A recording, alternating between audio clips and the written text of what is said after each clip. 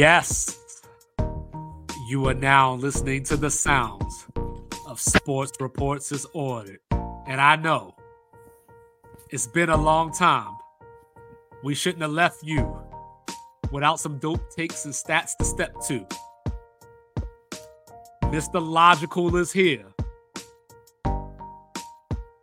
2-5 is here. College basketball is here. Check out 2-5 Daily. Yo, it's getting serious. But about to be overloaded. We're going to start it off with Get It Off My Chest, as usual. We're going to talk about some NFL. There's a lot going on. You know, Mr. Logical's top 10 quarterback is out for the season now. Sorry, Mr. Daniel Jones. And then, is anybody out there surprised like me that Ohio State is still number one in the college football rankings? And I'm not saying they shouldn't be. I'm just saying I'm surprised they are. So, come fellowship with us. Let's get righteous. And let's get it off our chest. So I'm going to go ahead and get us started. Public enemy number one, the NCAA, the National Collegiate Athletic Association, the toothless, spineless authority wannabe in college sports. Now, you know, they can't even do nothing about Michigan right now. The Big Ten is the one talking about punishing Michigan. Where's the NCAA? The NCAA had Arizona, Louisville, Kansas, and Oklahoma State all in trouble for the basketball scandals. Oklahoma State, the only one that got in trouble. I don't even know how that works. Well, you know about Tez Walker in North Carolina and how he had to beg because his grandma wanted to watch him play football and the NCAA wouldn't let him. Well, that ain't just all, because I know a lot of y'all ain't going to care about this. It comes from my hometown, so I'm just going to get to this real quick, right? So Nenda Tark played for Coppin State last year. You know, he was an all-MEAC freshman of the year before. You know, he led the nation in steals 2 seasons ago. You know, he's a 12.5 point player with 5.9 rebounds to go along with it. He decided to transfer across town to Towson, which is not quite Baltimore, but it's Baltimore. They're a little municipality. They don't got no mayor, you know what I'm saying? So they're Baltimore. But anyway, so he decided to transfer over to Towson. Towson, who lost 4 starters with their leading scorer transferring to Kansas. So dire straits over in Towson, Maryland. You know, Coach Pat Scurry doing a good job over there, but, you know, it is what it is. So at some point during the summer, Tark decided that he wanted to transfer to Nicholls State down in Thibodaux, Louisiana, for those of you not in the know. He wanted to transfer down there. He never actually transferred. He never actually left. He never packed his bags. I don't even think he visited. But what happened was there was a coach on Nicholls State staff who is no longer on their staff who enrolled him into 2 classes. He didn't enroll himself. He didn't go to the magistrate or the registrar or anybody like that on campus. This man took it upon himself to enroll Tark into some classes. So the NCAA now has Towson hostage, as Towson is 2 days away from their season opener against Coppin State. And they don't know if they're going to have Tark or not. What are we doing? The dude didn't leave campus. He didn't file any paperwork. This coach down in Louisiana just decided to sign him up for classes. Why does it seem like we punish kids instead of institutions?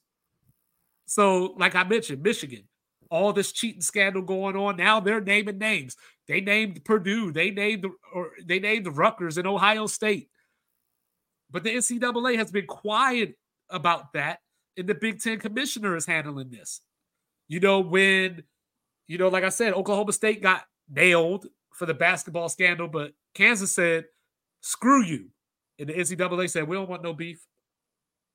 You know what I'm saying? Like, remember North Carolina and the whole like grades thing? And Oh, and like they they had the don't made up classes and the yeah, football when players Julius Pepper was had a 1.8 GPA, you know, and football all that. players didn't know the alphabet. Yeah, and the NCAA, you know, let them off the hook. You know what I'm saying? But now when it involves a player, especially a player at a small school like Towson, now all of a sudden you walking soft with a big stick. We know you put the extender on. Take the honey pack. I mean, we all know what the NCAA is. It's theater. It's disciplined theater. The same way we go to the airport and security is checking your bags. It's security theater. It wants to give the impression that we're tough on X, Y, and Z. It's not. Right. It's easy to punish Townsend because most things that the NCAA is punishing people for, there's probably something that a good lawyer could find to argue against it. Mm-hmm. Well, if you don't have the resources financially or you don't have access to these good lawyers, you're not going to do it. Kansas probably has a great law program. I know Michigan has a top law program. Schools like Georgetown, Northwestern, they have great law programs, so they have a good alumni. That's why these scandals end up coming out years later because it's just scandal on top of scandal on top of scandal on top of scandal on top of scandal. Because as these things are brewing up, they can be squashed by a decent alumni lawyer, a decent local lawyer that is really close with the school. But if you're one of those schools that you can't afford it, they hammer you. Like we Mm-hmm. talked about the NCAA rules as far as like you moving up from FCS, the FBS. And it's like you should be able to do that.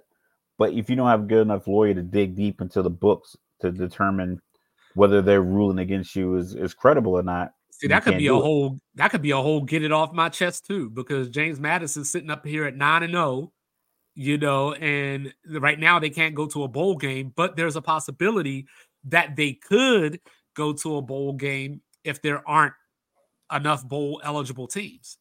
But like let's take a school like say Colorado, That you could know, potentially end the year 5-7. and get a bowl game and James Madison still won't.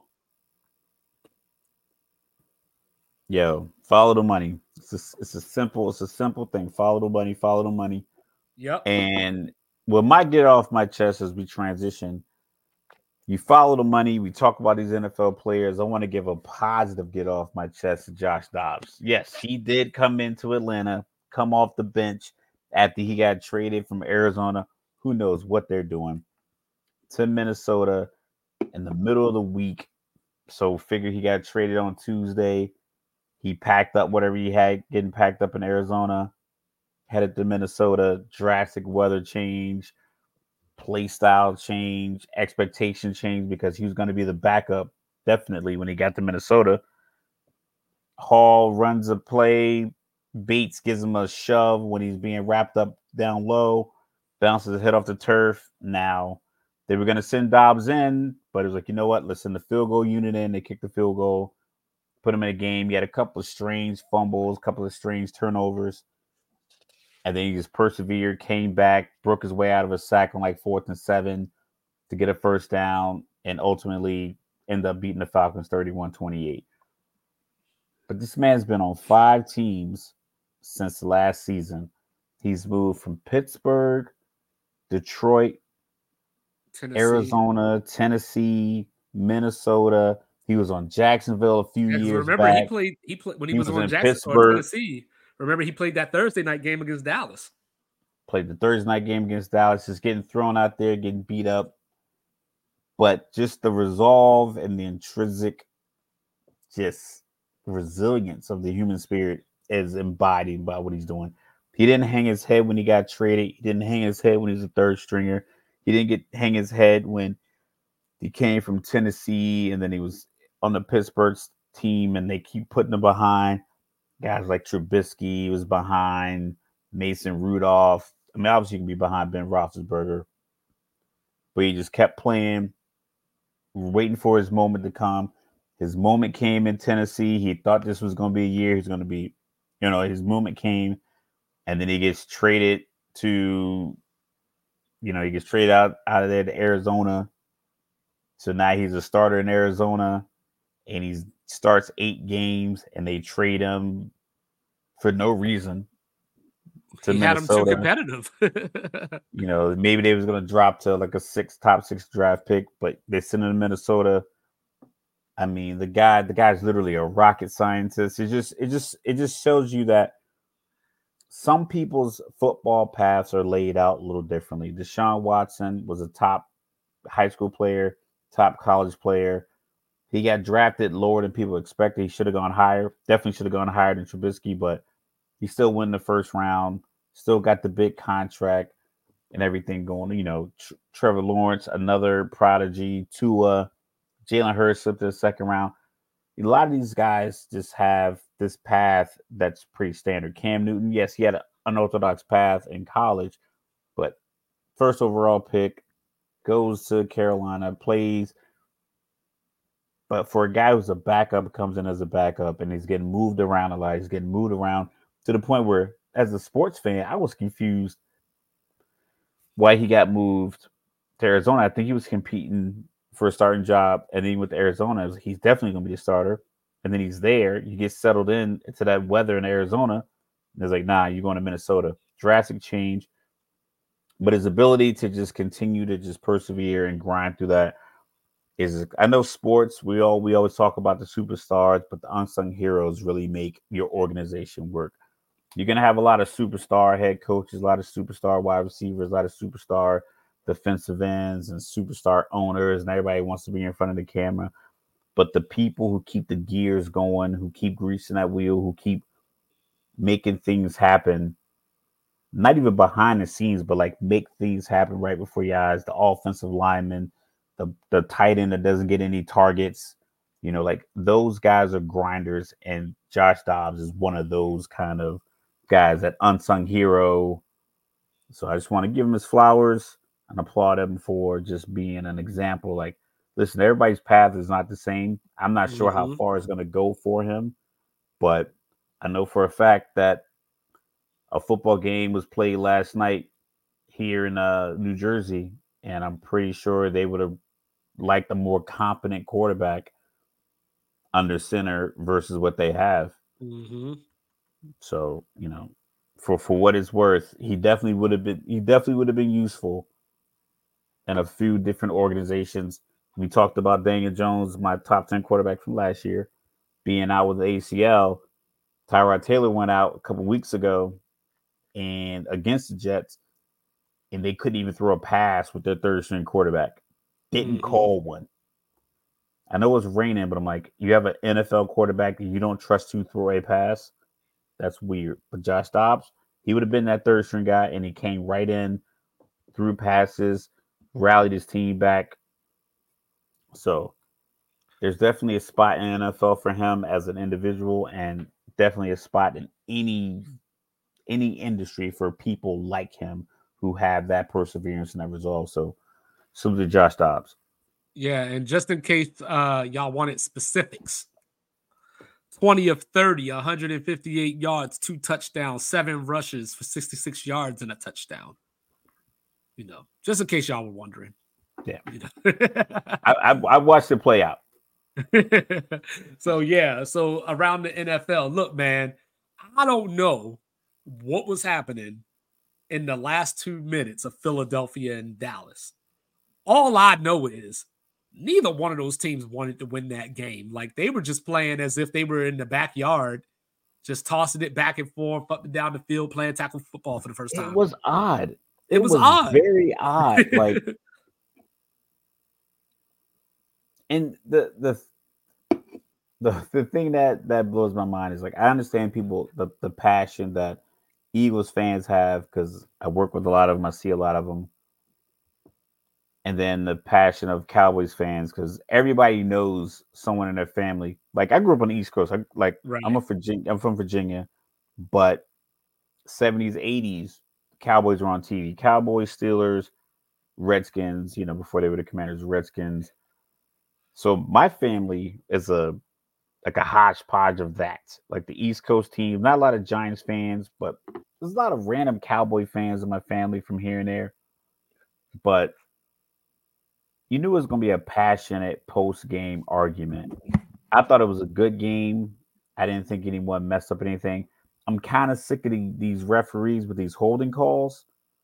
It's like they got to have a meeting or something because like the defensive ends are too fast.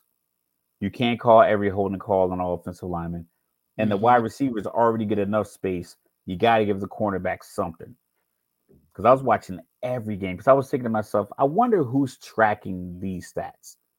Because I watched the Miami Kansas City game. It was a lot. I watched what game came on after that I was watching? Baltimore Seattle was on TV. I had another one on my laptop. The Buffalo Cincinnati game. It just was a lot of holding calls. The Atlanta Minnesota game, I watched that. It just was a lot of flags for holding and passing. I saw one where like the guy clearly caught the ball. Wide receiver clearly caught the ball, got tackled. It was a first down. The ref still threw the flag. It's like, dog, you seen him catch the ball. It wasn't like he bobbled it. It was like, ground. You got to help before you caught that. I'm like, why'd you even call that? It just like he just wanted to throw the flag. And then sometimes when you want a holding call, they don't call it. Right.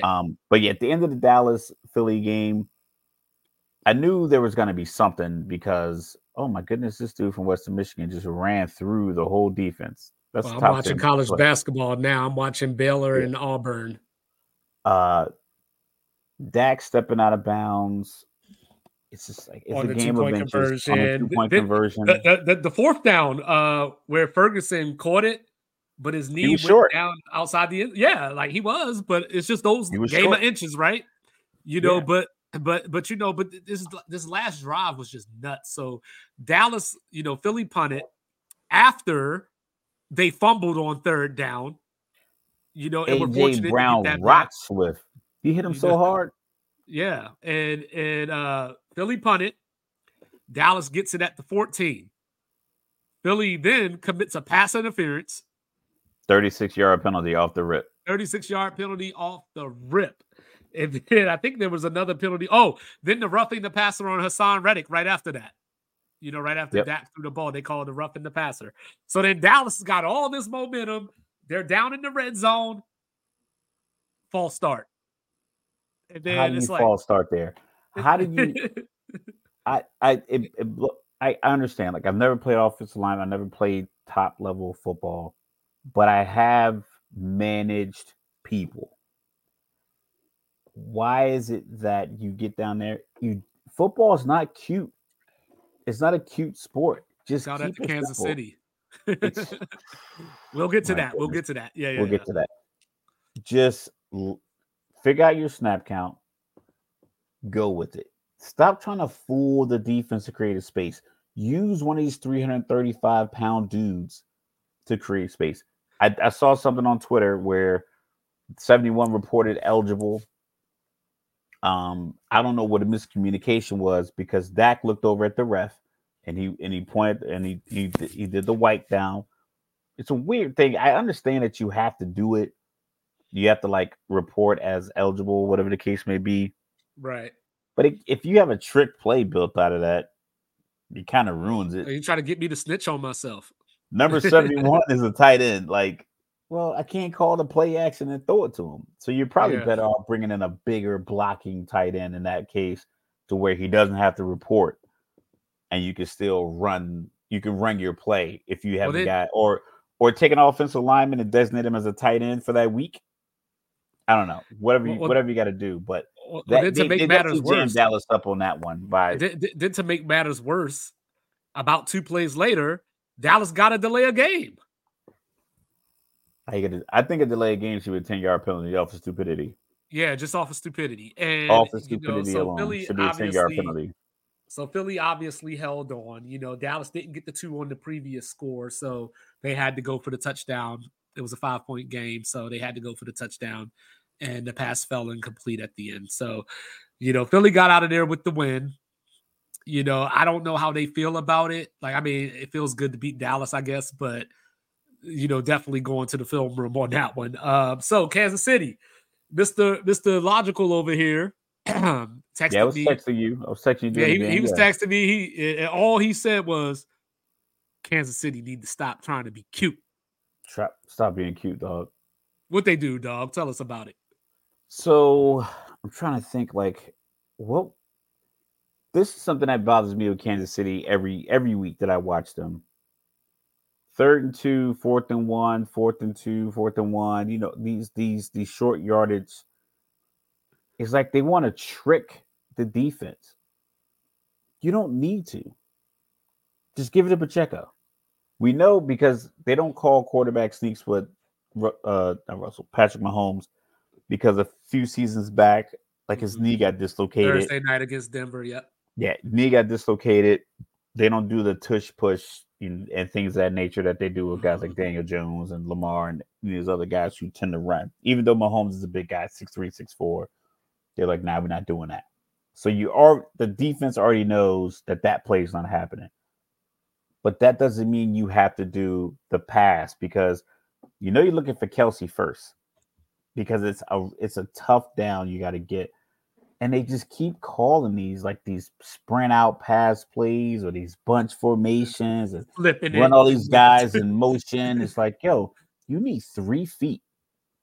Every offensive skill player you have on your side of the ball is at least 2 yards tall.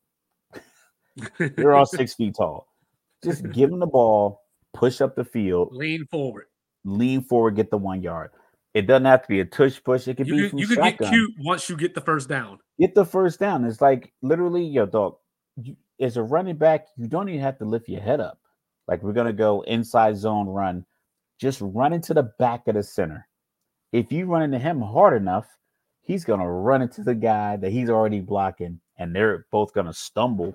At least do this to the point where if you fell in between these gaps on either side of the center, if you're running your full speed from 5 yards back, you're gonna fall forward that 1 yard, more than likely 2, unless the guy. And if the defensive tackle gets penetration, he would have stopped the pass play or the run play. So he just made it a good play. The likelihood of a guy making that play in that moment, if you all are fully aware, like, listen, we're gonna just push forward, get this first down.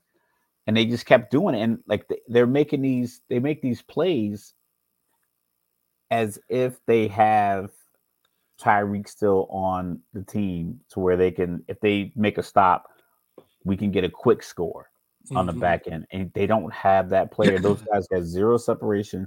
Patrick Mahomes is throwing dimes because guys were literally, he would have like a 1 yard box to like get the ball in. Like, this is all I have. I got to get it right here. And he was putting it right there. Whereas I think he'd be happier if they had maybe a yard or 2 of separation on these out routes, where he didn't have to squeeze it in, because that's why I think he holds on to the ball, because guys aren't open. Kelsey's getting bracketed, but it's like they definitely sometimes when it gets to the point, they just kind of rely on the fact that Patrick Mahomes is a slam dunk champion and they want to do the behind the back, through the legs, 360 dunk. It's like, man, just do the simple dunk from the free throw line. Yeah, Tyreek Hill, 8 catches for 62 yards. You know what's weird, though? I didn't realize it in real time, until like later in the day. And I was like, yo, Kansas City didn't even score in the second half. Not at all. They have 48 yards of offense. And yeah, so like that fumble return, really saved the game, I guess. The replay with the lateral. Yeah, Miami would have scored on that drive. Miami would have Yeah. scored because they figured out that, not necessarily figured out, because I don't want to say like there's any holes. They adjusted. They made adjustments. They made adjustments like, yo, Tua, just throw this. They were throwing like skinny post routes. They would do the play action. They did all the window dressing in the backfield, and they would just, these guys would just run to the zone. Waddle, Tyreek Hill. Every time Waddle and Tyreek Hill was getting the ball thrown to them, they were in, like, just basically sitting in a zone, and maybe the safety could collapse on it, deflect it, but for the most part, they were getting They were getting open, and I think they were going to work that all the way down the field if it wasn't for the screen, which I thought should have been blown dead. All right, so you ready for our ESPN moment? Let's hear it. What's your concern level for the Chiefs? I think they lose their first doesn't matter doesn't matter who they play. Oh, okay. Because unless it's the Chargers. I don't think the Chargers are going to make the playoffs. I think they're good there. I think they're safe. I think Kansas City is going to be the only team out of AFC West that makes the playoffs. Because the Chargers are a bit inconsistent. They can rush the passer. They should be way better in the standings than they are with the talent that they have. So that lets me. They should have beat Miami week 1. Leads me to believe that. Listen, I can't expect you to be a viable candidate as a playoff contender or championship contender when the playoffs come. I think they're going to lose because, and I don't think it's just when you can't pass the ball. They can't. Sky Moore, Kadarius Toney, Rashee Rice, each one of them caught passes in the first or second quarter and got up and celebrated like it was the game sealing 3rd and 8 conversion, and they were going to go back to the huddle and take knees and win the AFC Championship game. I mean, legit. Sky Moore, like literally, he caught a pass wide open. I think he caught a pass. Jalen Ramsey they were in cover 2. Jalen Ramsey didn't get a lot of depth. So he basically just ran to an open spot. Patrick Mahomes, super accurate, got it right to him. I think the safety came over, made the tackle. He got up, kicking. I'm like, dog, it is the second quarter. You were wide open. Make that catch when Jalen Ramsey actually gets the depth that he needs. And you got to fight his hands to get your hands onto the ball. Then beat your chest, kick this imaginary door down, pull down the ski mask, all this other stuff. Kadarius Toney broke 2 tackles on a little dig route that he ran. He got up, ripping his teeth out, waving them in the crowd, putting it back in. I mean, it was ridiculous. It's like, dog, it is first down in the second quarter. But then when it came in the second half, I don't think either one of them saw the football come their way. Is this the Mr. Logical act like you've been there moment? No, it's just like you're putting on this show, and it's like, yo, where were you at last week, Sky Moore, on 4th down when the ball hits you in both hands? You know, they got this guy, I think his name's Watson, the tight end. They got him lined up as a wide receiver a lot. He was matched up with Xavier Howard a lot. I'm like, that's because they rather have the tight end run routes on a cornerback than to have you guys in there because you're unreliable. Where my guy, Mecole Hardman at? I don't know. You tell me. I don't get it. I don't get why he didn't just look at what Tyreek Hill did and say, "Y'all want to do that same thing? Give me those routes." Give me those routes. So we had a conversation last week, and I guess we should continue it. Buffalo just ain't getting over that hump, huh? No. Like, I don't know what it is, because when I look at them, I see talent, but do you? I think hold up, let me get it. I think that I'll say I won't say everybody in the media and I'll just say me. I think I overrate the talent. You know, like when I look at Buffalo, so like a couple of years ago, I had a conversation with somebody and they kept telling me like, hey, the Chargers are so much more talented than the Chiefs. Like the Chargers are so much more talented. They're stacked and the Chiefs just basically got Mahomes. So why can't the Chargers do what Kansas City's doing if they have the better team? And at the time, I was just like, look, I like Keenan Allen. I thought he was overrating the person I was talking to. I thought he was overrating Mike Williams. You know, Eckler wasn't quite what he is now at the time. So I was just like, I didn't see the difference in talent that he saw. Kansas City had talent. It was just all on offense. But when I look at the Bills, I'm like, okay, so Tre'Davious White is gone, Milano's gone,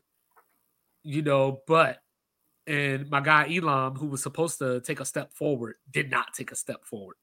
Me and you had a conversation a couple of weeks ago about Gabe Davis, where I'm like, Gabe Davis is good, but I don't know if Gabe Davis is good independent of Stephon Diggs' presence. Yeah, but that's the thing. I don't think if they would have. I just don't know. It's not that he isn't. I just don't know. If Buffalo would take the Kansas City, that playoff game they had against Kansas City, where Gabe Davis had all those touchdowns. I think it was like 3 or 4 touchdowns. Yep.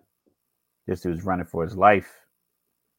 Yeah. Yes, incomplete. And for those of y'all who care, Auburn 43, number 20 Baylor 40, starting the second half. So Central Michigan and Western Michigan football 35-28. Western Michigan's winning. 6:47 left in the fourth. I know I was watching the Ohio Buffalo game. I was watching the Ohio Buffalo game earlier, but once I saw Bruce Pearl, I had to change the channel. It's been a lot of big plays, but the thing with Buffalo is that I'm not sure if they ever develop an offensive identity outside of Josh Allen's talent. Because sometimes you can have, like, New England. You got Tom Brady's intellect all those years, smart quarterback. He's going to make the right play. But they had Gronkowski and Aaron Hernandez. They drafted them at the same. Like, who has 2 tight ends that weren't traditional blocking tight ends, right? And turn them into receiving tight ends, but still play both of them at the same time.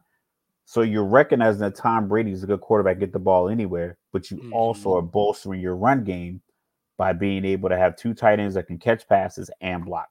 So now you can run Wes Welker in the slot. You can run a guy like Julian Edelman. You can run Amendola because your scheme fits the personnel and you have the guys that can run it. Buffalo probably should have expended maybe a second-round pick on a guy like Derrick Henry when Tennessee was kind of faltering the last couple of years, and make that call. Like, especially when it was out there that he was out there. Get this imposing figure. For instance, New England did not need Randy Moss, but when Bill Belichick heard I can get him for a bag of peanuts and a soda, let me call Oakland up and see what's good. And then they got him, and he had a historic year. You're not going to get that every time, but what you do get is you'll get that boost to where now your quarterback, you don't have to rely solely on him. You build around what your quarterback can do. We talked about it with Baltimore a lot. It's like you guys are out here just letting Lamar's talent be your guiding point. It's like he has exceptional talent. Get him other players where he doesn't have to go over the top. He can just, now I got to worry about Lamar. Shout out to DeAndre Hopkins. Because I got Odell Beckham. Shout out to Odell Beckham with his first touchdown of the season. Stuff like that. But you have to do that even if you have a top talented quarterback. And I think with Josh Allen, he's one of those quarterbacks to where they treat it like a high school team, where it's like, because I got him, so I don't need to do anything else because I got Stephon Diggs, I got Josh Allen, I got Dawson Knox and Dalton Kincaid. So I got that squared away. It's like, well, but I mean, he's not Dante Culpepper though, right? I mean, he is. I think he is. I think he's one of those. I think he's very dynamic. It's just the problem is that he is, once you figure out what he's doing in a game, that's it. So if it doesn't work early, so him scrambling around, if he doesn't get that deep post or if he doesn't get that scramble play for a touchdown early in the game, then he just takes a hit. I didn't like that penalty on him either. Which one was that? Oh, the point? When he scored the touchdown. If that's the case, If that's the case, give Tyreek the penalty for the peace sign. They started it after that. Like that's when dumb. Winfield hit him with the peace sign in the No Super fun Bowl, league. the following year, I think they instituted it where you can't do that because college has had it for a while.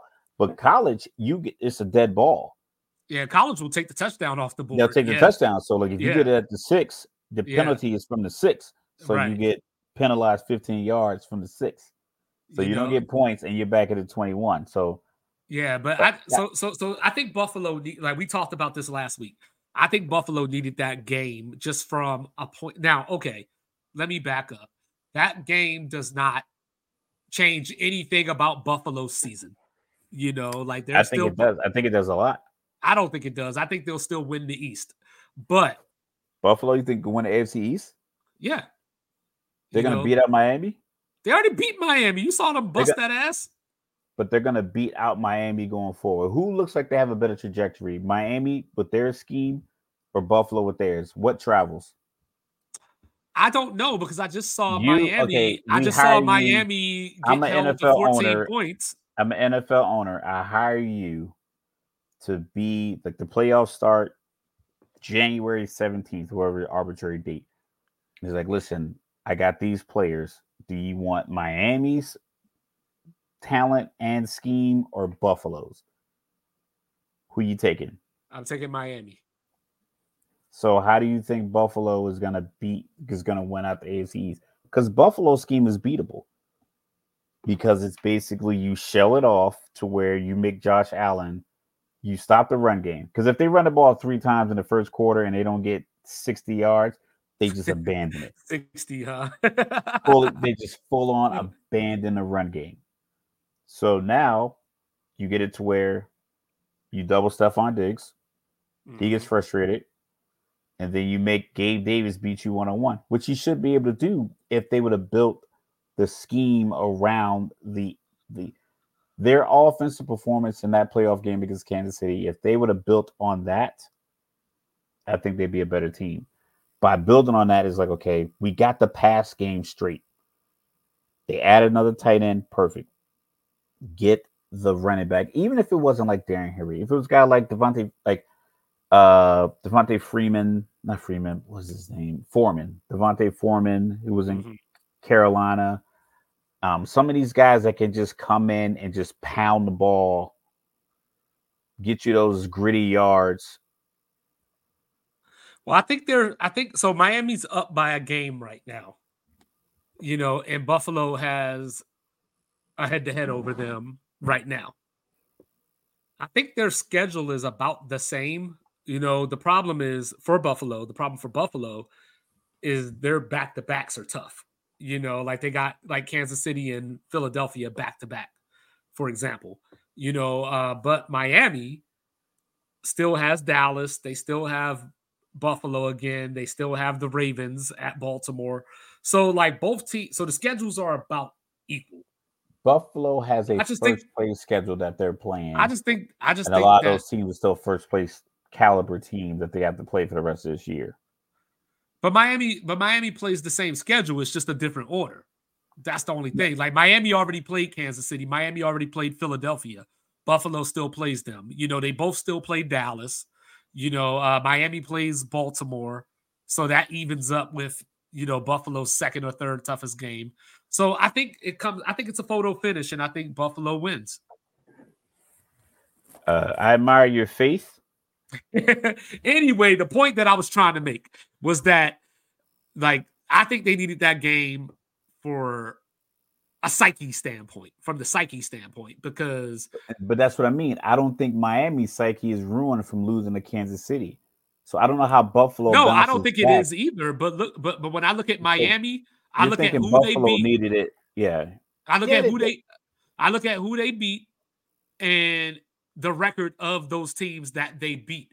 Whenever Miami plays a team, just like Dallas, whenever Dak plays against a team that has a winning record, for some reason, it just doesn't work out. Yeah, that's Miami against winning teams.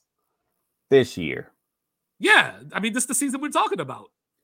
And it's tough, but Buffalo, when it comes to games that are these quintessential, you need to assert your dominance game, outside of your conference, they tend to lose those two. No, Like they'll Buffalo's win problem.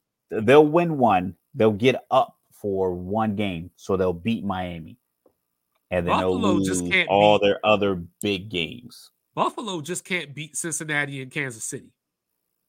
That's all it comes down to. They just can't beat those two teams. And even though they went into Arrowhead and won last year, but they lost. It just didn't matter because it wasn't the playoffs. But they have like the inevitable bad game where they lost to the Jets. But we've seen how like there's no reason for anybody to lose to the Jets. Realistic. If you have a top hey, quarterback, Philly lost to the Jets. I mean, it happens. It's fluky, but it happens. But that's the thing. But that's the maturity. That's the problem with being too cute. Because Sirianni is one of those guys that gets too cute. That I think the gritty teams. I think a team like Cincinnati. Cincinnati doesn't do anything cute. I've rarely seen a flea flicker. Yeah, they just punch you in the mouth. Their fourth down plays are quick. It's like, boom, get it out. I just think that they are a little bit more of that Midwestern, gritty, tough, steel mill kind of team. And in these games, especially if it's cold, like I've lived in Jersey the last few years, it's been abnormally warm. Not a lot of snow, but if you get one of those games where it's snowing and cold, you want a team that gives the ball to the running back a lot. Mixon was not doing anything against Buffalo. I think every time he was getting the ball, he was getting hit at the line of scrimmage, maybe 1 yard. But at the end of the game, when they need to grind it out, he was getting 4 or 5 yards a run because they stuck to it. Buffalo will get 3-4 yards a rush and then abandon a run game for a quarter and a half. A 60-yard pass for no reason. Third and 2, 60-yard bombs, or come out first, second, and third down, a 3 and out, and throw the ball, throw bombs, or they run Josh Allen to the point they were applauding him for not landing on his right shoulder. Collinsworth was like, he's doing a good job of not landing on his shoulder. I'm like, maybe he shouldn't be running if his right shoulder hurts to the point where he has to twerk his body around to land on his left shoulder. So like that's all I'm saying. So I gotta ask you. I gotta ask you. I'm listening. The world is ready for Mr. Logical's review of Taylor Heineke. I like the thing I like about Taylor Heineke is that he throws the ball to London was out last week, but he throws the ball to Pitts deep. He looks for the big play. He makes the big play throw. It doesn't always happen, but he does. If there's a 3 receiver option, he does look for the deep throw. The problem is that the coach is just so vanilla and bland, and he coaches like he's fearing for his job. He should be. But that's the thing. I mean, he shouldn't be coaching that way, but he should fear for his job. Because you shouldn't fear for your job. You should go out there and coach and you should instill fear in the other team. There's no fear. The reason that Atlanta and Bijan Robinson with this top 8 draft pick, the reason he can't get off is because no one believes that Atlanta is going to throw the deep post route. Like they just, I've seen it. I think Vance Jefferson, his first game after they traded for him from the Rams, they threw it to him once. It got overthrown. They didn't call anything like it for the rest of the game. No matter what was it, I think it was against the Commanders.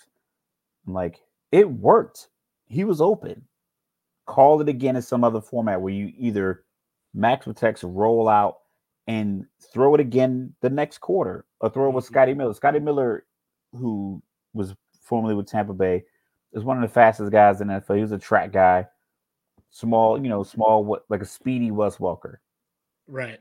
We'll throw it with him on the other side, coming the other way, because the post with Vance Jefferson was from the right side, I guess from the Y, and he ran a post. Well, okay, call in the second quarter and run it with Scotty Miller coming this way.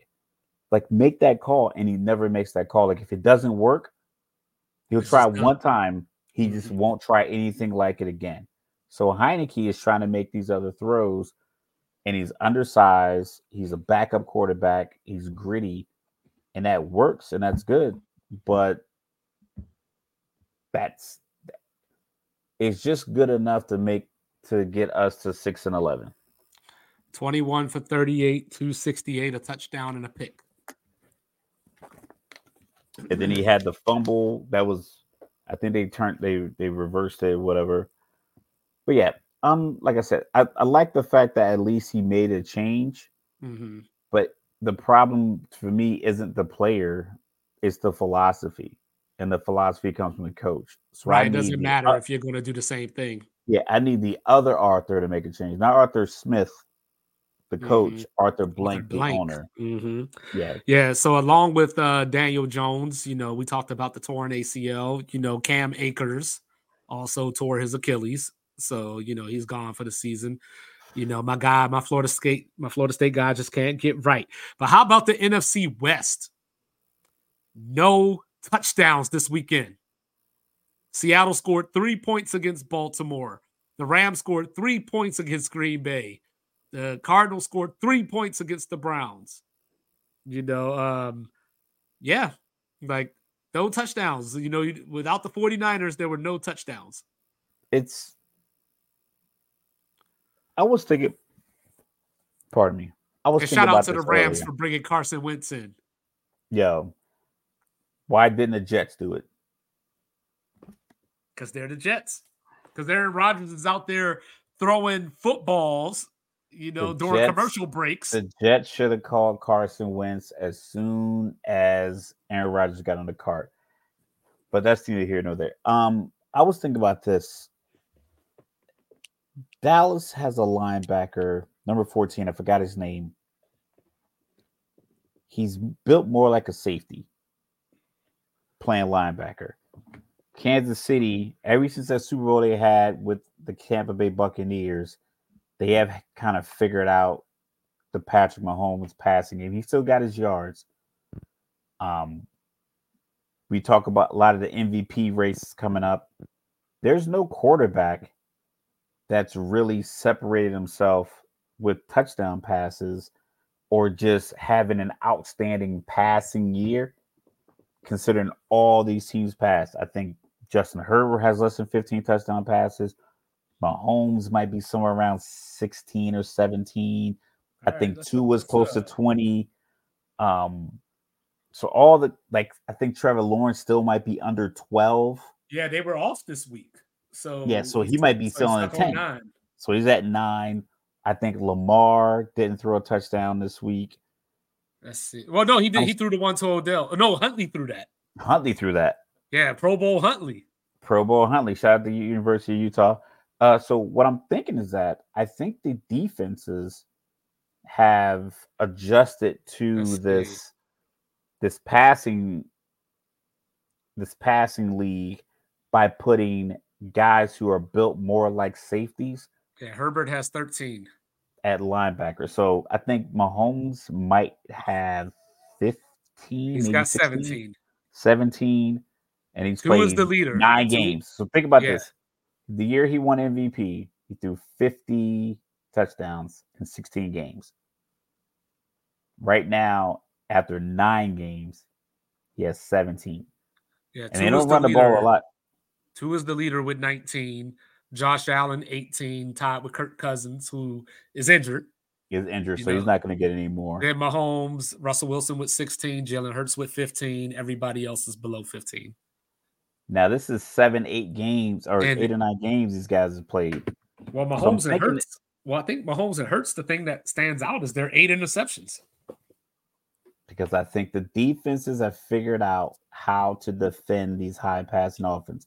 So I'll put a linebacker or safety. I'll put 12 more pounds on him, make him a linebacker. And that way he can still cover the tight end. Because now everyone's getting 2 tight ends. Everyone's trying to get the Kelsey. So I'll get the 2 tight ends.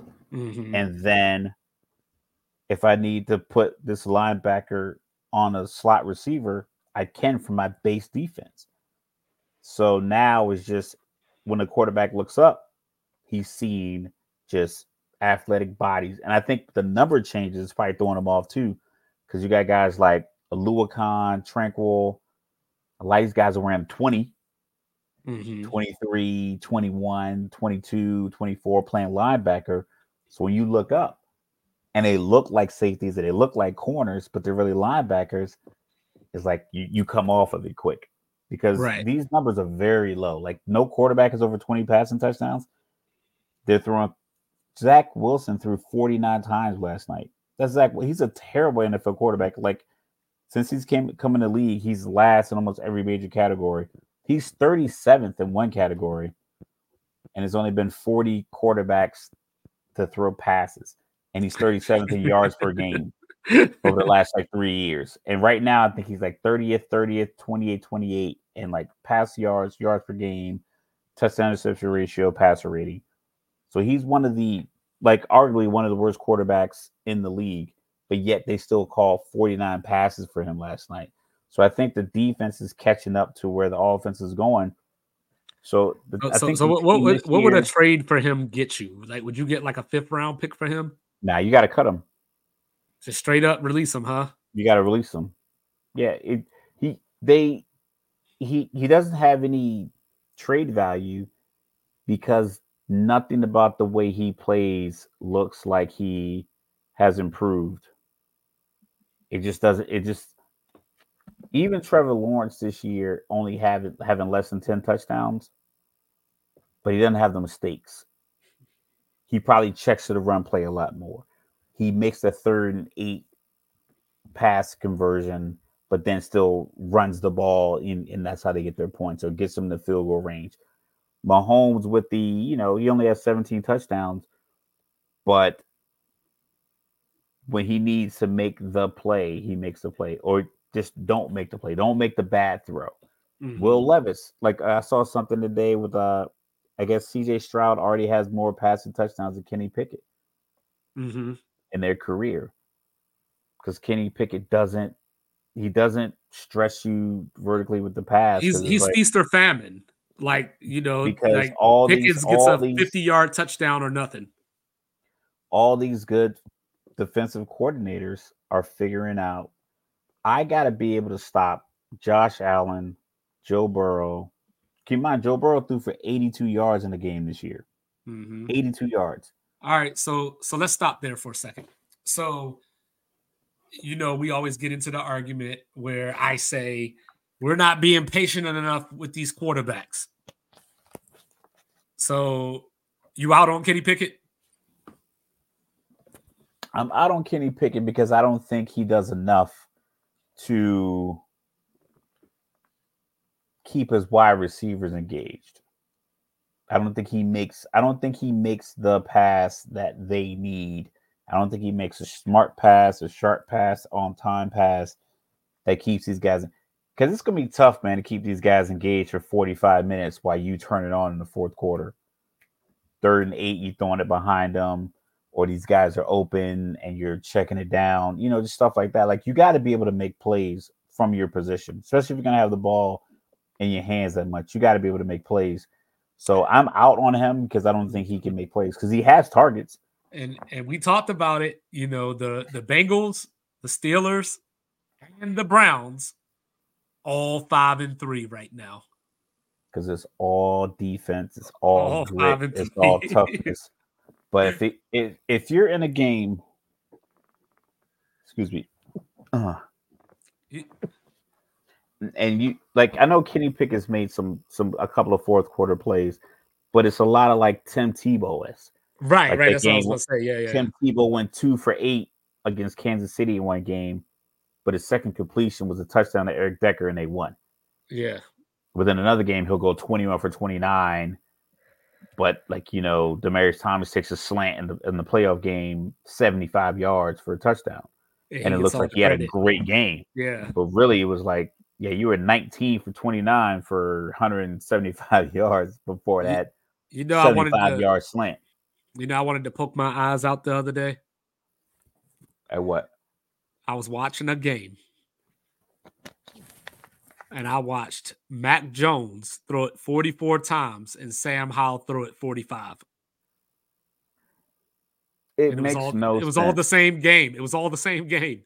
And New England only rushed 18 times. Brian Robinson had 18 rushes by himself. And not only that, but Ramondre Stevenson had a 50-plus yard touchdown run. It makes no sense. They just didn't run the ball. It doesn't make any sense to me. Like, I sit here, and like I said, I shouldn't feel like me as a guy. I've watched my kid play football. That's as close as I've gotten to play call. I've had the only person that I've had like genuine NFL or like play calls, football play calls with the terminology and emotions is my 14-year-old son. And I did something on Madden. He's like, "Oh, you just ran a Dallas you just ran a Dallas route, whatever. You did this and this and this and this." So he's probably the only person. I think he was like 8 years old. He had a wristband from his coaches, and one of the plays they had like 48 plays on it. They were 7, 8 years old. One of the plays was like, uh, twins right X over Y slant Z go on 2. Like, it was some crazy. I'm like, you guys are 7. And I was like, what does this even mean? He was like, oh, that just means the fullback goes in motion this way, and then this guy runs this route. But he knew all of it. But like, that's the only conversation I've had, like, as far as like throughout the years, is like with my son. So when I'm sitting there watching these NFL games, I was like, you have to know that Zach Wilson is not making it.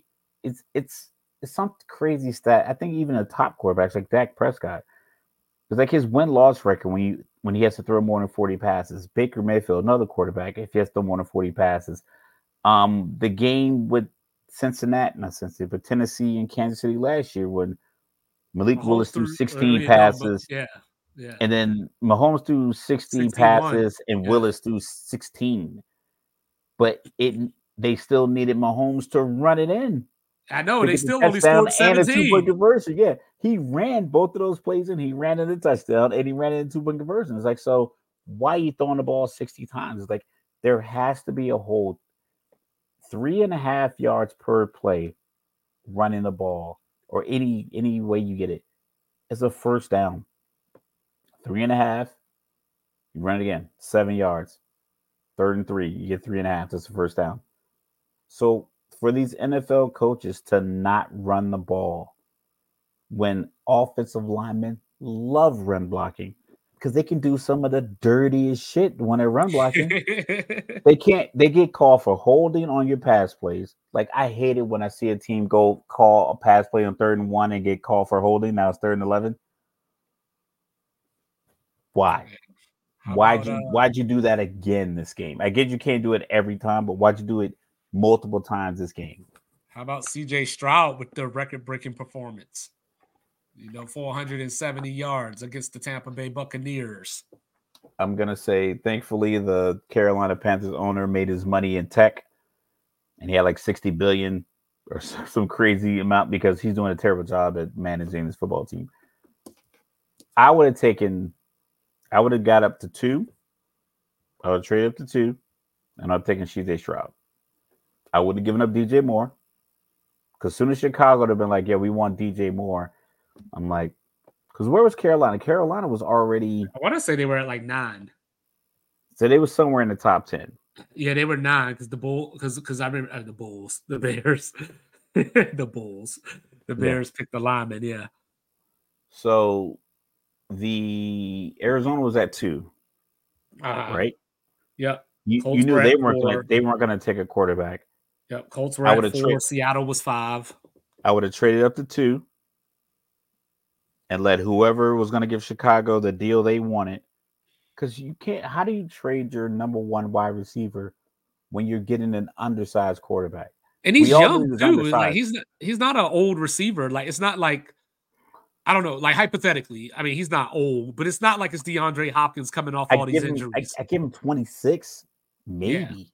Yeah, definitely under 28. Substantially under 28. Like, 26 to 28 in NFL, that's a lot of hits on your body. I think he's somewhere in the 25 to 26 and a half range. Yeah, 26. Yeah. Birthday in April. So I'm getting a 5'10" undersized quarterback, and I'm gonna give up my best receiving target. It was a bad deal altogether. No one knew CJ Stroud was gonna come out have 15 touchdowns and 1 pick in his rookie year and break rookie records and have a 5-touchdown game. Because up until that point, he only had 10 touchdowns, 1 pick. But the fact that he hadn't had multiple interceptions, it's good. Yeah, he didn't throw a pick for his first 6 games. I mean, I think he's a real deal. This whole Ohio State quarterback, whatever, that's nothing to do with it. Like what you do at college and what you do in NFL, it's almost irrelevant because the old boy, Ohio State got now. I mean, we'll get to that, but Tyler Bagent. Yeah. He's making this Justin Fields to Atlanta trade in my head start to percolate. I was talking to I shouldn't say I was talking to. A couple of guys in the group were talking, and it's always fun to just listen, read/listen, because when I read those comments, I read them in different voices. But all I heard was how Bagent was terrible. I was like, I guess I'm not watching the same quarterback. Especially considering the fact that he went to a Division II school. Like, he looks like he's ahead of a lot of curves or the Division III. I think it was Division III, yeah. He's right in West Virginia. He's ahead of a lot of curves. I mean, like, he looked more NFL ready than Zach Wilson. He looks more NFL ready, keep it a bean, than Justin Fields. Well, I was going to get to that, but I wasn't going to say those words. But I watched it because I watched a couple of their games to see that. What I was going to say, Justin to Atlanta, so I'm just going to try and get that out there. Well, what I was going to say was that he's playing like he really wants Justin Fields' job. That's what I was going to say. That's the thing. I think the way it's the same conversation when I had when you talk about a guy like Andrew Luck, Deshaun Watson, Tua to some extent, Jalen Hurts, Russell Wilson when he was in college. They just look different. Like what's the guy that was in Texas Tech that was throwing the ball to Michael Crabtree? Graham Harrell, right? Yeah. He probably should have got a better shot, but I think he went to Green Bay, and you weren't gonna usurp Aaron Rodgers. Right. But right. They had this whole moniker that Texas Tech quarterbacks couldn't play in the NFL. Cliff Kingsbury, I think Kevin O'Connell, I think he was a Texas Tech guy. So it was this whole moniker like, oh, in this narrative that you couldn't play in the NFL because you're a Texas Tech guy. What we're getting now is a lot of quarterbacks are getting former collegiate quarterbacks and getting one-on-one training. Like there's quarterback coaches here in Jersey that I can hire that will work one-on-one with my 14-year-old.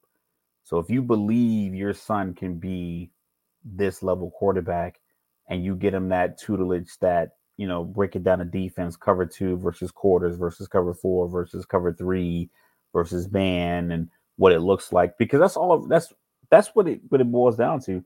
If you can figure out that all of this movement means that this route is open, because your arm is going to get you the ball. Every quarterback in the NFL could throw the ball 60 yards, wherever it is. They could throw it. If they're in the 40, they could throw it to the goal line, no matter what team it is, whether it's Tua, whether it's Josh Dobbs, whether it's Sam Howell or Tyler Heineke. Every single one of these guys can stand on the 40-yard line and throw the ball 60 yards. The guys who know how to win are the guys who know that I can throw this route 15 yards here because in this defense, this guy's going to go from here to here. That's film study, and that's knowing what those type of defenses do or what this cornerback does. Like Jalen Rand, okay, if you know Marcus Peters, if he's in zone, he is looking at the quarterback the whole time. So if you can look him off, you can get it over the top of him because he is literally doing this. He's backpedaling like this. Feast or famine. So if you know that, and you know that if even when he's in cover 3, he should be dropping all the way back. He's looking for the quick route because he plays on the Raiders.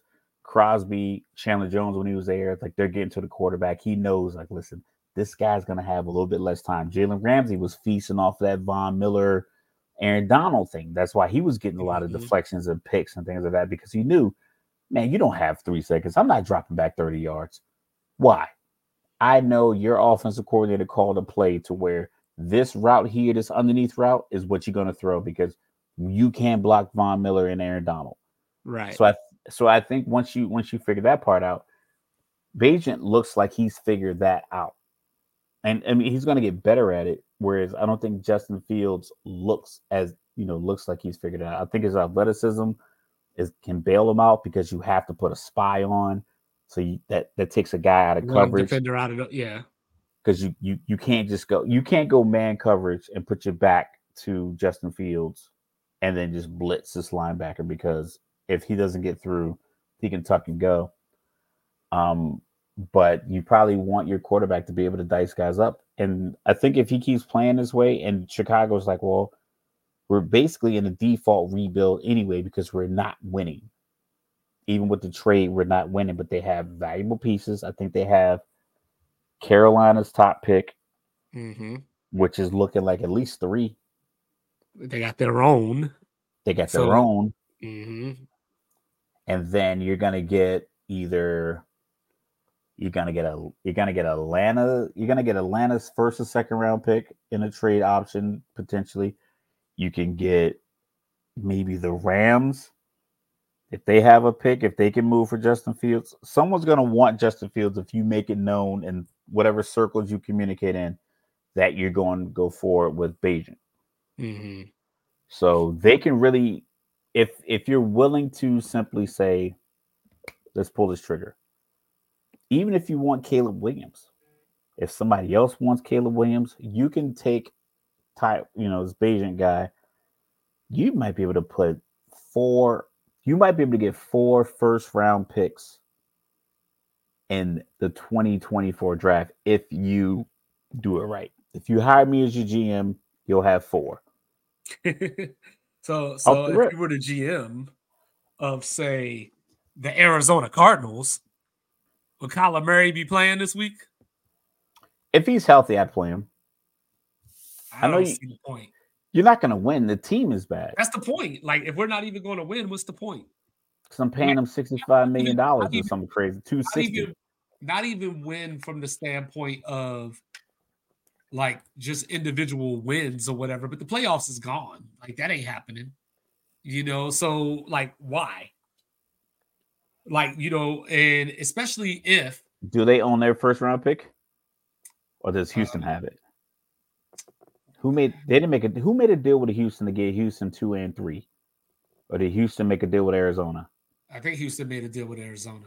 So Arizona has Houston's first round pick. That sounds right. I'll have to double check, but okay. But go ahead. You figure you're gonna finish somewhere in the Caleb Williams, Drake May lottery, somewhere in that range. You play Kyler Murray, and you get a little buzz, and we'll say Stafford's done. They come calling for Kyler. I know it's in division. New Orleans, I think they might be said Tampa Bay. Does Tampa Bay feel like Baker's not the guy, Kyle Trask's not the guy because he couldn't beat at the guy that you didn't think was the guy? Yeah, Houston moved up because they were already. Houston was already 2. They got 3 from Arizona this year. Okay, so now, and they ended up getting Will Anderson. So now, and so Arizona has Houston's pick, and they have their own, correct? I'm looking now. So you think about a team, AFC East. Does New England make a move? Is Mac Jones a guy? I don't know if they bring in Kyler Murray, but you're going to have teams that are going to want a quarterback that's been in the league for a few years, if you can showcase that Kyler Murray still has it, I think Tampa Bay would be willing to make that move. First, I thought it was going to be Dallas early this year, but Dallas is having a better season than I expected. Arizona has Houston's. And their own. Yeah. Okay, so that's going to be 3 to 6, somewhere in that range. Does Minnesota? Well, it depends. If Kyler Murray come back and like they go, it'll still be about 3 to 6 because he wasn't really like. You got to keep in mind he had DeAndre Hopkins. Who's the wide receiver threat? Hollywood Brown. They got. Hey, don't you disrespect Rondale Moore? Yeah, but he's basically just a different number in the Hollywood Browns uniform. Well, like they're the same. The problem is that like they were already competitive with Josh Dobbs, so theoretically, maybe Josh Dobbs just has that kind of that moxie. Maybe, but theoretically, that varsity blues. I mean, go to the strip club, come to the game kind of energy. I mean, shout out to Johnny Moxie. Theoretically, Kyler Murray would be an upgrade over Josh Dobbs. So if they were performing that well with Josh Dobbs, you would think that they could at least do the same. They could be equal. Yeah, but wasn't Kyler Murray notorious for just being like a blah kind of teammate? He didn't really. He wasn't a rah-rah. Did they start 7-0 one year? The year that he threw the Hail Mary against Buffalo? Yeah, like was that that might have been the year before. Okay. The year they got JJ Watt, because JJ Watt like maybe we're just better. Yeah, there was a year they started 7-0. They've been pretty mediocre ever since that viral sideline moment. I feel like they finished better. I feel like they finished. They started 7-0 and finished like 9-8 or like 10-7 or something like that. 7. Because they had the ugly playoff game against the Rams. I think they finished 11-5. That was before it went to 17 games, right? 11-5, 11-6, something like that. So yeah, I think they went 4-6 in their last 10. Yeah, that sounds right. Yeah, so they had something like that. So I mean, it helps to get off to a good 7-0 start. But I just don't see. We talk about the whole Call of Duty. Yeah, you gotta watch XYZ amount of hours clause. Yeah, this might just be one of those things where they're just, hey, Kyler Murray's healthy, we'll take a 3rd round pick for him, and you got to take his contract. So if you're Minnesota, Kirk Cousins comes back. Realistically, it takes a year for an Achilles. Takes a year. Mm-hmm. Aaron Rodgers out here acting like he's going to defy the odds. It's like, nah, dog. You got to scramble. No, he came out and said that like he just said a few weeks. Yeah, of course. Yeah. Like because we ain't stupid. We see people tell like that ended Isaiah Thomas's career. Granted, it was like the 90s, but that's a serious injury. Like people don't just snap right back from it. Like I mean, pardon the pun. But yeah, so I like where NFL is going. If I'm the GM, if I could interview to be the GM of any team next year, and I think who has the biggest potential to make the splash, the Bears. I think the Bears really truly have an opportunity to get. They can legit have three, maybe even 4 first round picks in next year's draft. Yeah, and one of those first round picks might just be Marvin Harrison Jr. It better be if it's available. Who is now back-to-back on the number 1 team in the country, Ohio State. So I mentioned in the intro, I was surprised that they stayed number 1 because they're not in the SEC. So they came out here, they played around with Rutgers, was down at halftime. Kyle McCord still looks awful in the first half. He doesn't look that much better in the second half, but he does look better in the second half. And I thought they were going to get penalized for playing Rutgers is 6-3, so not a bad team, but like name-wise, people don't take Rutgers seriously. It was something like every game that Ohio State has played against Rutgers since Rutgers joined the Big Ten, they scored at least 42 or 49 points, 42 points or something like that. So they've scored, like not necessarily outscored them, but every single game up until last week, Ohio State had scored 42 points. And it was looking promising for Rutgers. I thought about going to the game, but last weekend I decided, you know what, I'm going to sit at home and not spend a penny, which I did successfully. I didn't do anything. I didn't internet gamble, nothing. Well, before we get back to Ohio State, you know who Rutgers got this week, right? Michigan? They got Iowa, baby. Oh, 10-9. All you need is 10 points. No, they already lost to Michigan. That was Michigan's first Big Ten game. But 10 points. That's all you need. No, but Ohio State, I thought they would get penalized because, like, normally if Georgia or Bama, somebody plays this type of game, people say the SEC is tough. They overcame. They had the heart of a champion. Usually if it's a non-SEC team, we go, see, they're overrated anyway. But I think what it is, I think the reaction to Ohio State initially being number one is why the committee kept them at number one, because everyone was like, Georgia, as I thought about it, should have been number one, considering that they're back-to-back national champions. I get that's not the team that's on the field right now, but you haven't knocked no one's knocked them off the throne. I mean, it's like no one's come in and really said, I'm better than Georgia. Because can you look at Ohio State right now and definitively say, I think they're better than Georgia? All right, let's play a game. Ole Miss goes into Georgia this weekend, and they win. How far does Georgia drop? To 4. Why? Because they being, sports, they want them in the nest. They want them to have a shot. And because, like, sometimes your history it shouldn't factor in, but it does. Well, your history, your reputation. To be fair, Ole Miss is number 9 in these college football rankings, so it wouldn't be Ole Miss to get up to like 6, and Georgia fall to 4. But that's where it gets weird, right? Because then what do you do with Bama? Because Bama beat Ole Miss. Like, does Georgia's win, or would Ole Miss's win over Georgia trump Alabama's win over Ole Miss? See, the thing is, you and I, in our pre-meeting, we had this crazy scenario. I don't know if we're going to be able to play it out now. Yeah, we can do it.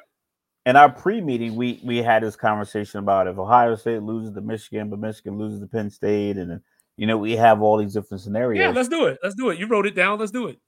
Yeah, but before that, the committee will keep a simple question, an arbitrary question, a subjective question of, is Ole Miss better than Alabama? No.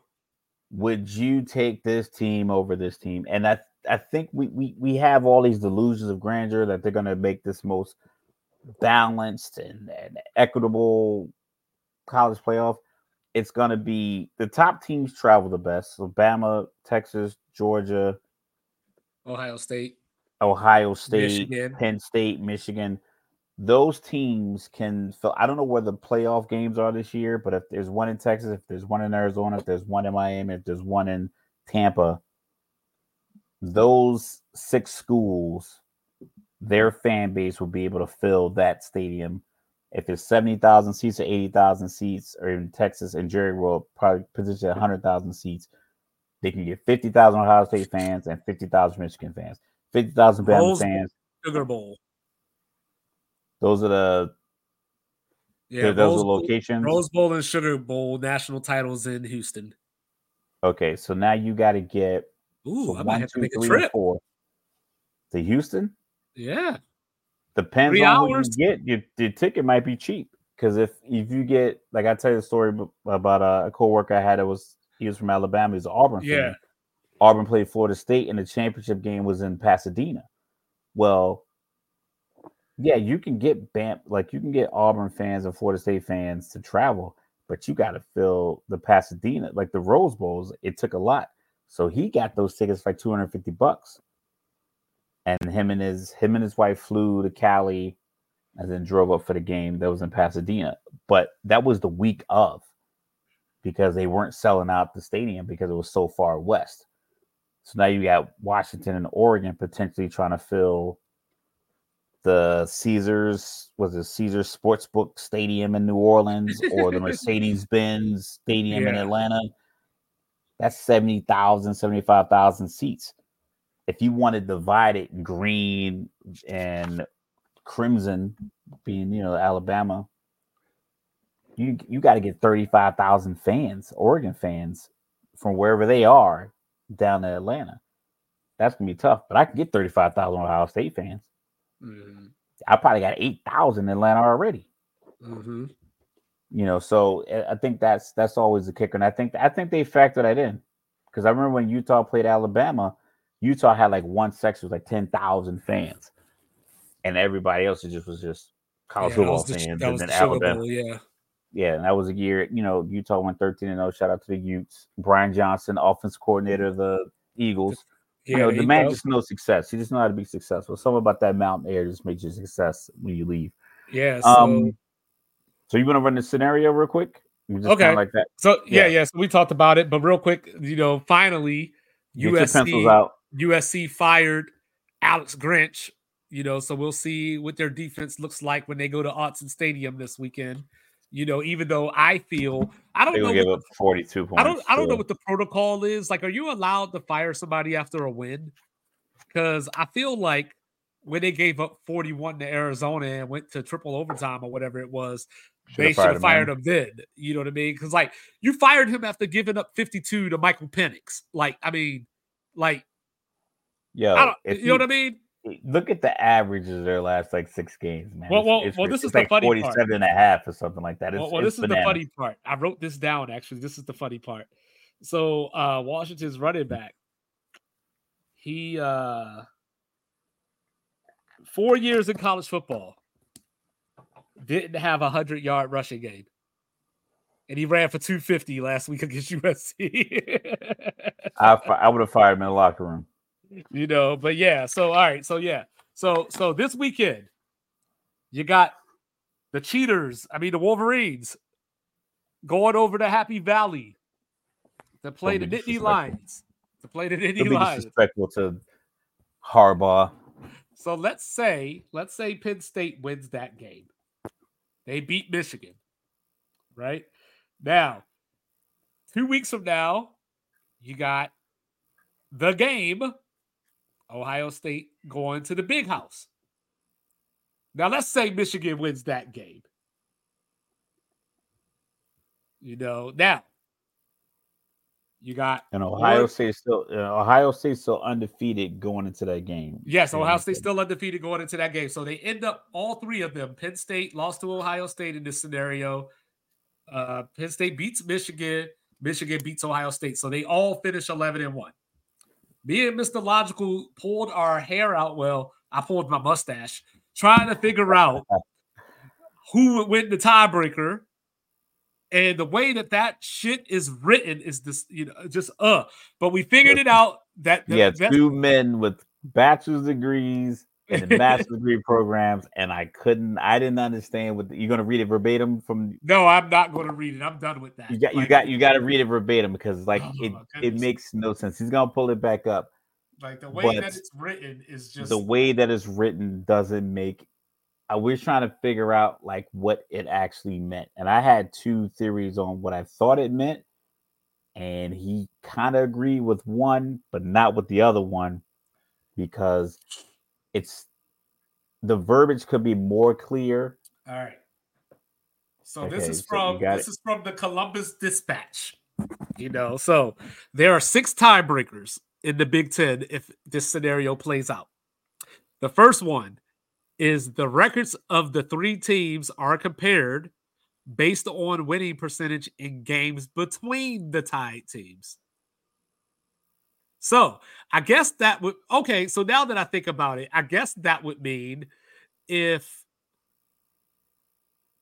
say... No, you think about it. I can't do it. Because I'm thinking I know what I'm trying to say. It just Ohio. I got it. Records against the tied teams. So let's say Penn State. Or let's go Ohio State. Let's say Ohio State finished 2-0. So they beat Michigan and Penn State. But then they lost to, say, Michigan State. Then, Michigan's only loss is to Ohio State. Penn State's only loss is to Ohio State. So Ohio State would win that scenario because they got the tiebreaker over both of them. But when you add the third layer of them all, I don't get it. Never mind. Yeah, they're all going to be one against each other, right? Yeah, they would be 1-1 against each other. So, yeah. So that part would just skip. Or they would be 2-1. So we go, or one, no, yeah, against 1-1, each other. 1-1. Yeah. So then the next tiebreaker is the records of the three teams are compared based on winning percentage within the division. So that zeroes out because they would have beat everybody but themselves. So you're that's stuck the same as the first tiebreaker, right? You're still stuck with your scenario. Stuck at 1-1 and 1-1 and 1-1. Okay, right. So the third tiebreaker is the records of the three teams are compared against the next highest placed teams in the division in order of finish. You still end up in the same place. Well, no. I think that's the difference. Read it again. The records of the three teams are compared against the next highest placed teams in the division order of finish. So that finish is the same. That would go to the fourth team. So these teams are essentially right, but they all beat the fourth team, so it was still zero out. It says like just that one team, or well, it says next highest placed teams, but they all play in the same division. So it would just even out because they would have beat everybody else except for their losses to each other. So who would be fourth right now? Like Iowa, Michigan State, and Northwestern, or something? Well, no, because Iowa and Northwestern are in the West. So it would probably be. So what's the fourth tiebreaker? It would be the Rutgers or Maryland. It would be the Rutgers of Maryland. All right. So then you got the fourth tiebreaker is the records of the three teams are compared based on winning percentage against all common conference opponents. So you still zero out because you played the same division opponents. And you beat them all. Yeah. So, but the thing here that helps out. Is it conference or division? It says conference. So Michigan. Conference is Big Ten. Right. So Michigan and Ohio State both played Purdue. But Penn State did not. Penn State's the only one that played Iowa. Penn State's the only one that played Illinois. So what's the fifth tiebreaker? Michigan's the only one that played Minnesota. Well, actually, I think Ohio State plays Minnesota later. All right. So then fifth tiebreaker is the records of the three teams are compared based on the best cumulative conference winning percentage of non-divisional opponents. So this is where we came to the tiebreaker. This is where we found it. Yeah, we got to get all the way down to the fifth tiebreaker. We got to the fifth tiebreaker because Penn State's West opponents are 8-10, and then Michigan and Ohio State's are both 7-11. So in that scenario, if it was today, did it say conference or non-conference? It said non-divisional. Non-divisional. So against the West. So they're playing. So their games against the West. So the teams that each one of these teams beat in the West, their record added together. Yes. So it takes. We're on a fifth tiebreaker. Fifth tiebreaker. So and we haven't even discussed the other potential 5 teams in this scenario. Yeah. So Penn State would, if it was today, and that scenario played out, Penn State would have the advantage because their opponents went 8-10, and Ohio State and Michigan 7-11. And if that didn't work, you would go the records of the three teams compared against the highest place non-divisional team. So I guess that would be Iowa but they don't all play Iowa, so you can't do that. So it would come down to the record of the division, the Western Division, the Big Ten West Division opponents that they all played. Right. Yeah. Which they don't have one. So many people off. But they don't have one. So you can't do that. So in that scenario, we had Penn State coming out. Yes. But if they make it through all 6 tiebreakers, then the best overall winning percentage would be deemed the winner of the division. But in our scenario, they're all 11-1. So if still tied, the team will be chosen at random. So I don't know if that's a coin toss or what, but So rock, paper, scissors.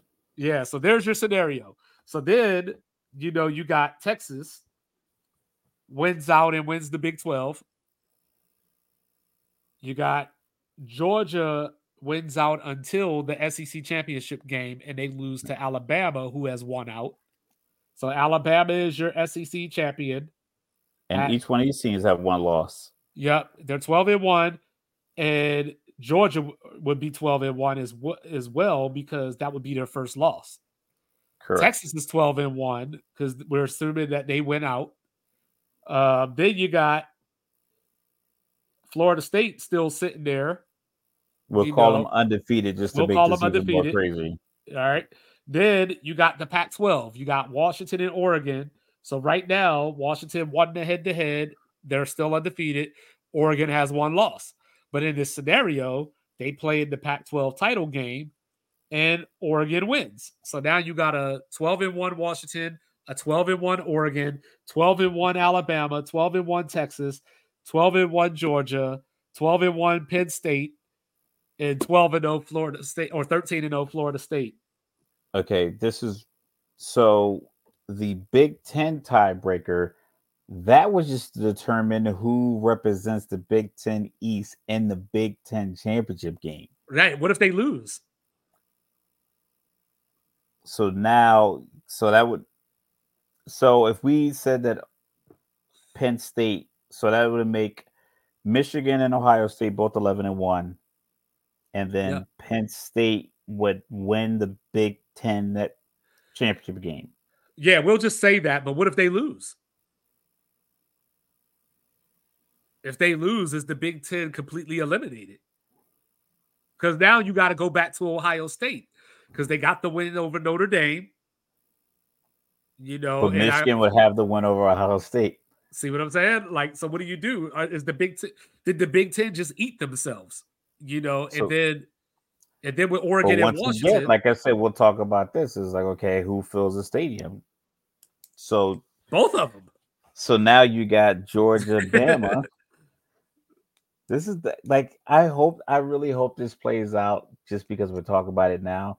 That way we can like bookmark it. And I just want to see, because Georgia, Bama, you got Florida State undefeated. So we got Florida State, they're in because they're undefeated. Right. That's not because that's Mike's team. It's just we wanted to make it chaotic because if Florida State doesn't go undefeated, it's easy to pull the ACC out. Like they're out. Hold up, but Pac-12. That's difficult because Washington's going to be undefeated going into that game, so they're probably going to be third in the college football playoff. Oregon will probably be fifth. So if you beat the third place team, then you got to get in. But if you're like, we were just the third, we just got our first loss, we should be fourth. But wait, now that you brought that up,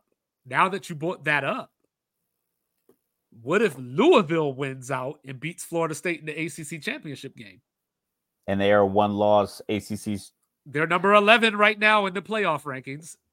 And they're going to be 11. That would make them 12-1. Right. So, but do they have enough? With a win over a number? What is Florida State in the college football playoff right now? They're number 4. So Louisville will probably be at 11-1, headed into that championship game weekend. They got to be 8, right? 8 or 9. Yeah, because Ole Miss and Georgia play this week. You figure Georgia will win that game. Ole Miss will fall down some. Then the ACC is getting some other random New Year's Six bowl. But not only would Louisville have that win over Florida State, they would also have that same win that we're giving Ohio State credit for with Notre Dame. You know what I mean? So we can't give Ohio State credit for it, but not give Louisville credit for it. You know what I mean? You added that, that wasn't even there in the original scenario. But when you brought up the whole this is Mike's team, I just wanted to be fair and be like, look, this Louisville could win out. Yeah. So I think Louisville would get left out. So that's why I didn't bring them up the first time. If you think about it, they shouldn't. They shouldn't get left. It depends on how you want to look at it. Because think about this. So using Washington or Oregon, either one, they would have a win over each other. They would have a win. Both of them would have beat Utah. Both of them would have beat USC. Both of them would have beat Oregon State. So those wins right there are already better than anything you could come up with for Louisville. So if I'm on a committee, because at least Florida State got LSU. So I look at it like this: if I'm on a committee, and this is what I'm presented with, and I'm gonna use my integrity to make this decision, I would simply have to go with the Power 5 winners.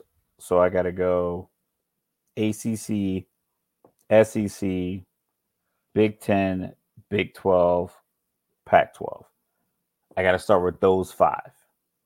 And I got to say, of these 5 conference champs, who deserves to be 1 through 4?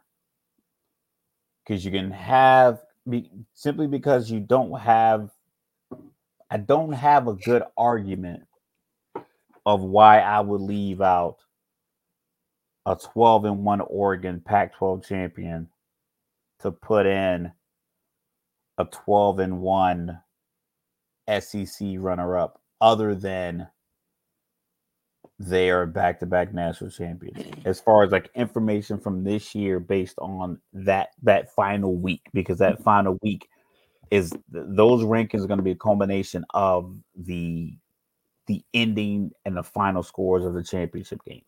That's going to impact the final ranking. So I got to look at like, well, these are the championship games that were played. So I got to give credits and credence to those results. And that's where TCU got lucky last year, because they lost the Big 12 championship game to Kansas State. But then once USC lost to Utah again, there wasn't another one-loss team to put in there. So I would assume if we go down, if it plays out to where Penn State is your Big 10 champ, they're in. Alabama's your SEC champ, they're in. Okay. Louisville is your ACC champ. Oregon's your Pac-12 champ. And then Texas is your Big 12 champ. So I'm going to go Bama 1, just because it's Bama. I would go Penn State 2. I'd go Texas 3. And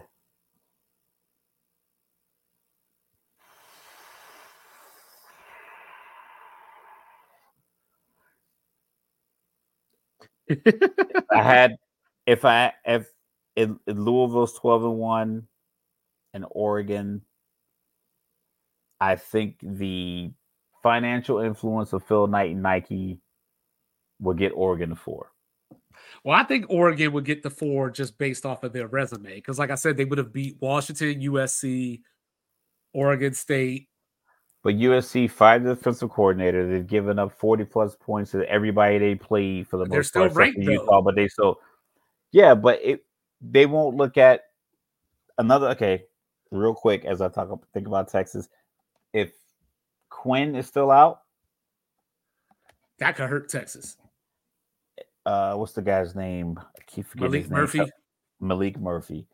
If he looks like he's next... If he has if he has another throw, and if he has a throw in a game and he throws a 60, 65-yard bomb on the money, and he does that for the next couple of weeks to the point where the buzz to see him against these other teams ramp up, then I think Texas can overcome their starting quarterback injury. Oh, they would do everything in their power to get Texas and they still have Arch Manning.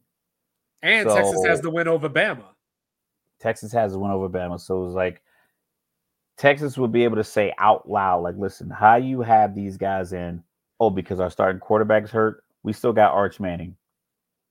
And we still got Malik Murphy out here throwing 65-yard bombs. You know what I mean? So it's like to add on.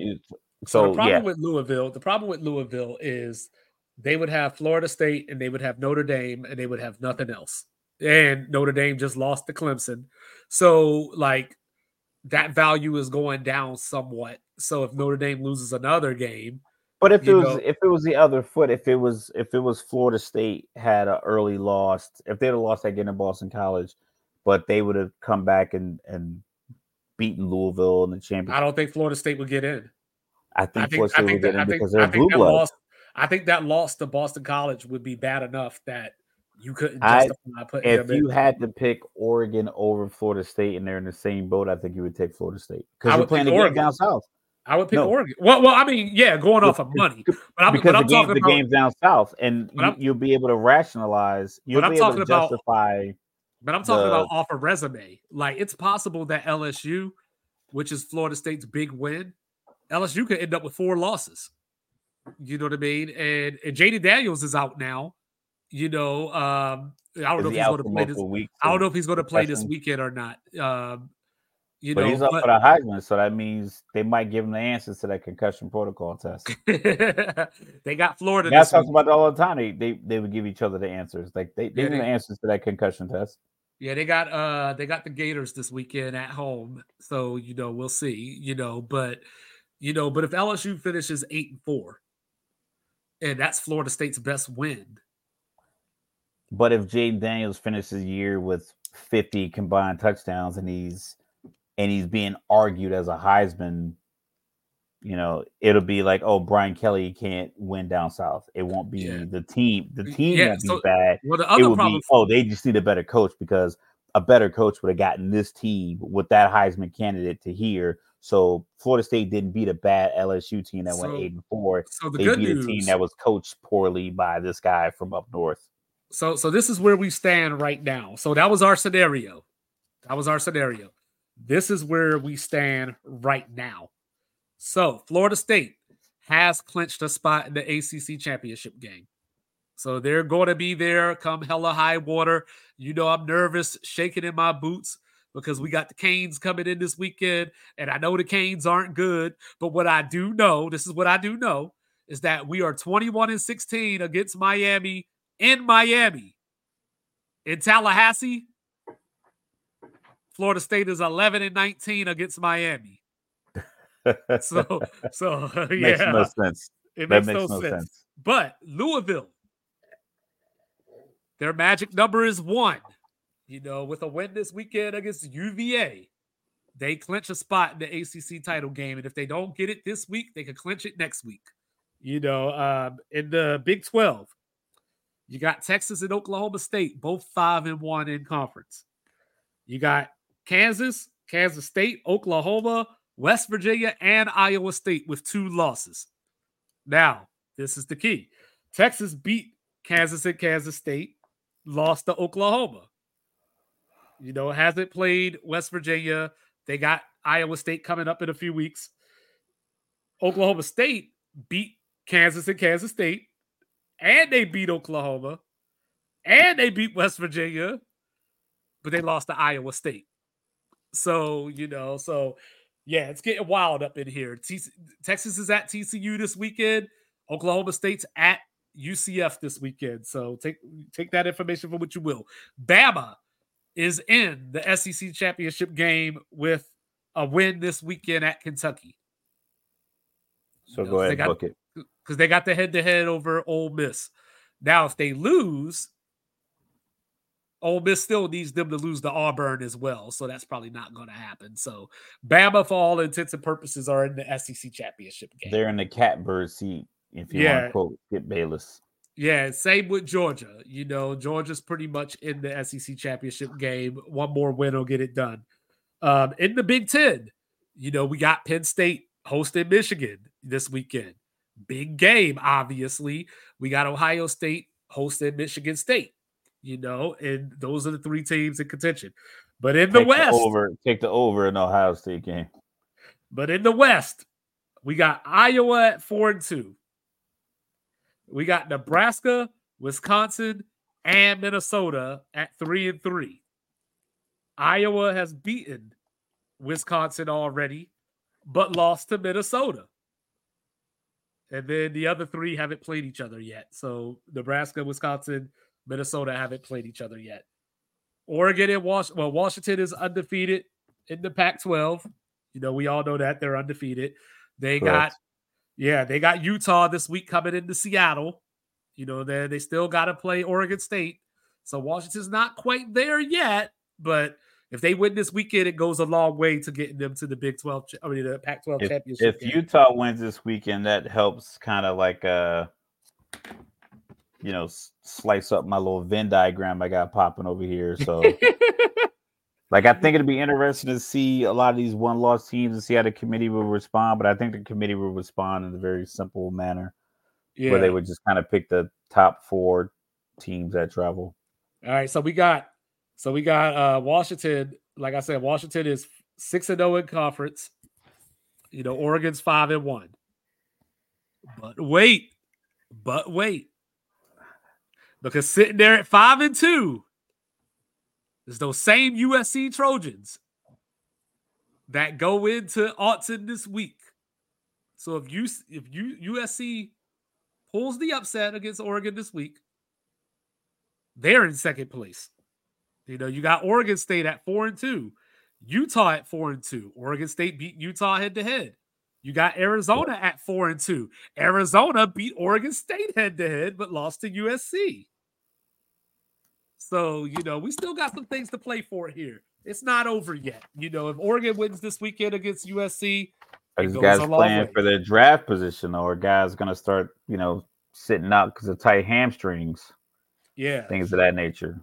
Yeah, so that's where we are. You know what I mean? And I just wanted to give a shout out to Michigan State. They got their first win, since Mel Tucker got fired. They beat Nebraska. Nebraska fell to 5-4. Matt Rule. I don't know how he gets a job. Hey, they're 5-4. They haven't made a bowl game since I think it was 2017 or something like that. So one win away. Better than Colorado, so yeah, one more win. Speaking of Colorado, whew. So they got Arizona coming in this weekend. Now, I know it's a little early. We're not making picks today. Correct. But I'm putting Arizona on upset alert. Why? Not because Colorado's good. It's because over the last 4 weeks, Arizona has played nothing but top 25 teams. They lost to USC in the overtime game. Correct. They beat Wazoo 44-6. They turned around, beat Oregon State 2 weeks ago, beat UCLA this past weekend. No Dante Moore, of course, talented Dante Moore. But Arizona, I think, is just at the end of playing these 4 ranked teams in a row. They're going on the road. Going to cruise it could be a little bit. Yeah, it could be a scheduled loss. But yeah, so Colorado, they lost to Oregon State this past weekend. They still have Arizona this weekend. They still go to Washington State. And then, of course, they close with Utah. So, I don't know, 5-7. If they don't get this one, they got to go win at Wazoo, which Wazoo has fallen off from where they started the season. But Pullman is a tough place to play. Yeah. So we got that. You got Georgia hosting Ole Miss. You got Bama going to Kentucky. So there's a lot of big games this weekend. Shape up Saturday. Because it's gonna be some teams that somebody's gonna pull an upset. Someone's gonna be in the position like, what, this is our weekend. We're gonna shock the college football playoff landscape. And the good news is Michigan and Penn State play at noon. So That's we'll find weird. But college football just has that. They have that impact where they're gonna get you in front of the TV. Well, but we're gonna find out real quick. What's going to if we're gonna have some shuffling going on. We're gonna find out real quick. So by 3:30 Eastern, we'll know if it's time to panic. Topics for Tuesday. Yeah, like, is it time to panic in Ann Arbor? With the NCAA bearing, or with the Big Ten commissioner bearing down on you. As Penn State, can they do it? We're just going to have to wait and see. But on that note, I am 2-5. That is Mr. Logical. We will be back Thursday, we got picks, and more picks. You know what I'm saying? Like Baylor pulled out the win over Auburn. Bet against me if you're smart. Yeah, and then by the way, whatever I say, just go ahead and pick a different pick. And by the way, don't forget, I know they're not that good this year, but it's a night game. Texas going to Fort Worth this weekend. Keep your eye on it. So, once again, he is Mr. Logical. I am 2-5. And we love you. Peace.